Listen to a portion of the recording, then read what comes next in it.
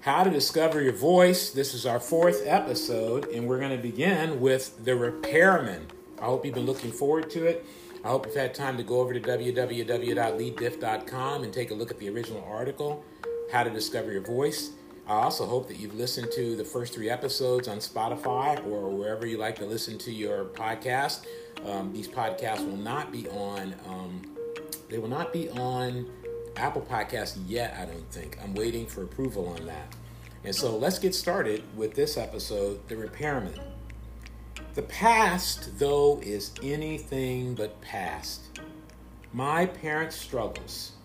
It's the subject of my life, Springsteen told me at rehearsal. It's the thing that eats at me and always will. My life took a very different course, but my life is an anomaly. Those wounds stay with you, and you turn them into a language and a purpose. How about that? Gesturing toward the band on stage, he said, "We're repairmen." Repairmen with a toolbox. If I repair a little of myself, I'll repair a little of you. That's the job. The songs of escape on Born to Run, the portrait of post-industrial struggle on Darkness on the Edge of Town were part of that job of early repair. Bruce Springsteen, I love when he says, you turn all of that. Last episode we talked about not running from the pain. You turn all of it into a language and a purpose. A friend of mine is Howard Cuyuna. His brother met with me. He's passed away since. A great counselor and psychologist, Ron Cuyuna. He told me, Russ, I think the key to all emotional health is that people need to deal with their unfinished business. And right here, Bruce says he turned his unfinished. One, it doesn't seem like he ever let his business get unfinished. He kept working on it and pursuing it and turned it into a language and a purpose where he repaired himself and was able to repair others. His voice was his toolbox. Instead of getting stuck in his wounds, he turned his wounds into a language and purpose. And I really think that has a lot to do with forgiveness. And I'm going to do a podcast on that eventually because I think forgiveness is one of the keys to unlocking our voices. Still on the idea of repairmen. Bruce Springsteen at 62 is where I got that quote from. The article that's in the main article. Life wounds righteously faced lead us on a journey toward our destiny. I want to say that again. Life wounds righteously faced lead us on a journey toward our destiny. Hey, if you like modern music, I'm not just about Bruce Springsteen. Juice WRLD, an incredible artist. Sad that he passed away, but he had that song Righteous. That's a good song. Truth is hard to digest. That's a favorite part of the lyric to me. Life wounds righteously faced lead us on a journey toward our destiny. What that's talking about to me is that we've got to ask ourselves the question, do we want to face our life wounds the right way or the wrong way? If we face our life wounds the wrong way, then we're going to end up going in the wrong direction. Bitterness, destructive. I've done that. We're going to blow it in our relationships. We're going to blow it in our life. We're going to lead to collapse instead of building. Life wounds righteously faced lead us on a journey toward our destiny. Now, if you haven't read much of the Bible, the word righteous may not mean as much to you, but righteous is not about being perfect and never making a mistake. Righteous is about dealing with unfinished business. I want to get on the right road. Think of righteousness as I'm driving down the street, going somewhere, and I've done this a lot, and I've gotten lost. One time, I was in a storm in the Bay Area, and I hadn't lived in the Bay Area very long. It was El Nino, and I was coming back from Marin County, and I lived in San Mateo at the time, and I was driving down 280, and I took a wrong turn, and I ended up in a place called Half Moon Bay. It was storm and rain. I couldn't see anything, and I had to figure out where I was. There were no smartphones at the time, no GPS. I didn't even have a map with me. I had a little instructions written on a piece of paper. Those of you a little older remember those days. And somehow I navigated my way right to the right road, back to the right road. Righteousness is when you go off, you get back on. Life wounds faced righteously means I'm not going to stay in Half Moon Bay. I'm going to get back on the right road to get home. We all make mistakes, but we don't have to stay in that mistake. We don't have to stay stuck. Life wounds righteously faced lead us on a journey toward our destiny. This is the hero's journey about which Joseph Campbell writes. And when this journey is navigated properly, like Springsteen, we become repairmen and women. We learn to repair ourselves and we learn to repair others.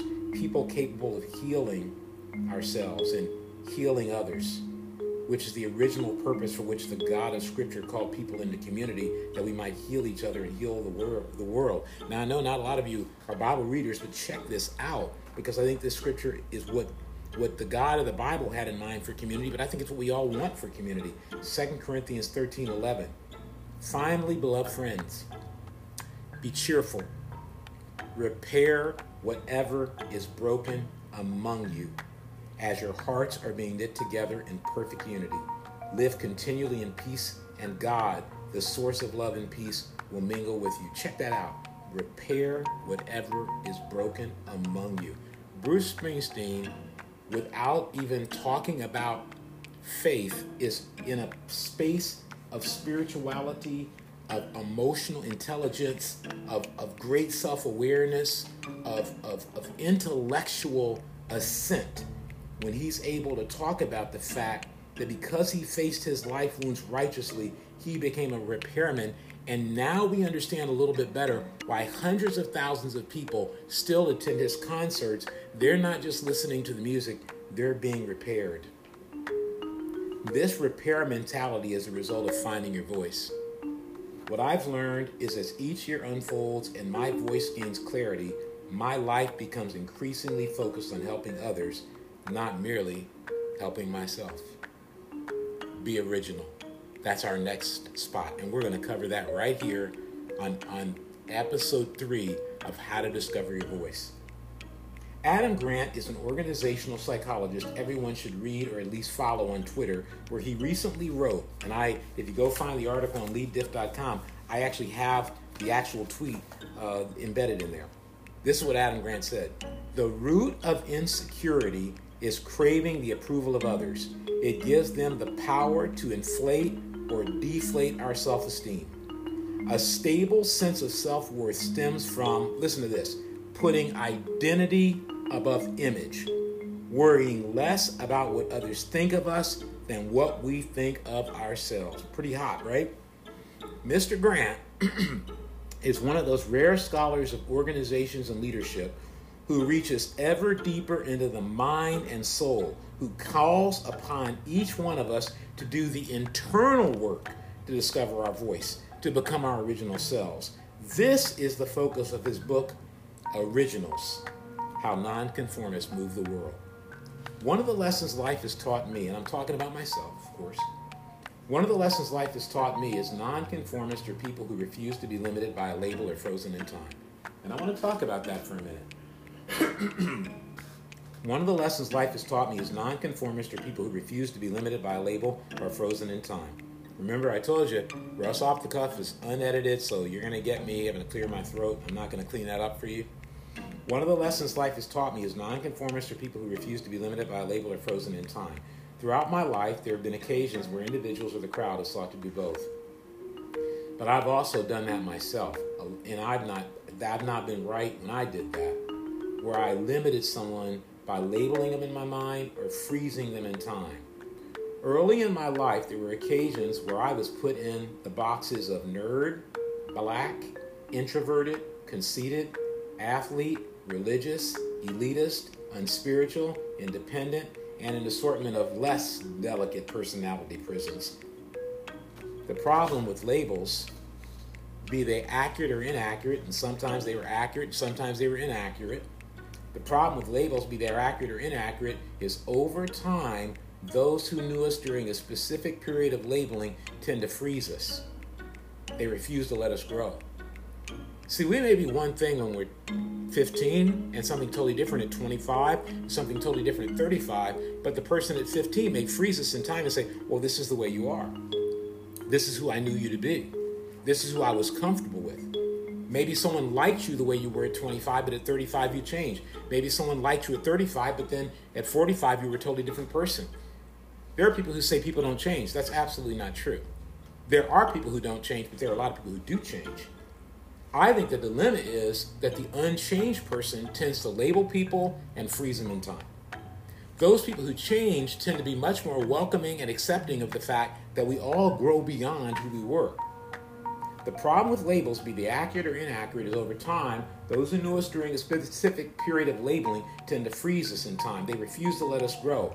On more occasions than I care to remember, people have referred to me with some variation on the aforementioned labels and expected me to live in accordance with their expectations of these labels. They said, well, this is who you were. I saw you as really, proud, and I thought it was cool that you were proud. Or I saw you as really confident. You don't act as confident. Or I saw you as really willing to do whatever it took to get to this goal and reach this accomplishment. Or I thought you were going to be part of this forever. You know what? People change. I had a great mentor of mine, Frank Colvin, tell me that when I was struggling with some of the changes going on in and around me. And he said, Russ, as people age, they change. I think the problem is if we label people and freeze them in time, we can get angry because they change. We can get angry because they say, well, I don't want to be that anymore. Maybe you liked it when I was that, but I don't want to be that anymore. The problem with labels and freezing people in time is that we cannot grow, which prevents us from discovering our voice. For me, this meant breaking free, refusing to allow anyone to keep me as a prisoner to the label they felt most comfortable with or preferred to keep as their definition of me. Once again, Springsteen came to my rescue. Anyone who follows Bruce and his E Street family will quickly discover the boss is an original. Here's a quote from Bruce Springsteen at 62 We Are Alive by David Remden. For Van Zandt, that intensity was a lure. He recognized in Springsteen a drive to create original work. In those days, he said, you were judged by how well you could copy songs off the radio and play them chord for chord, note for note. Bruce was never good at it. Bruce was never good at copying, he sang. Bruce was never good at it. He had a weird ear. He would hear different chords, but he could never hear the right chords. When you have that ability or inability, this is Van Zandt. Now, I'm Steve Van Zandt talking, little Steven Van Zandt.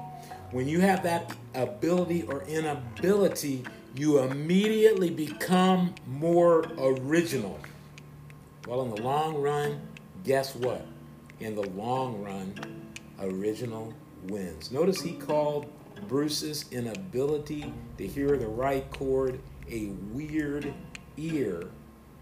But he said that weird ear, that inability was actually an ability that made him original. How many times are we embarrassed by what we can't do?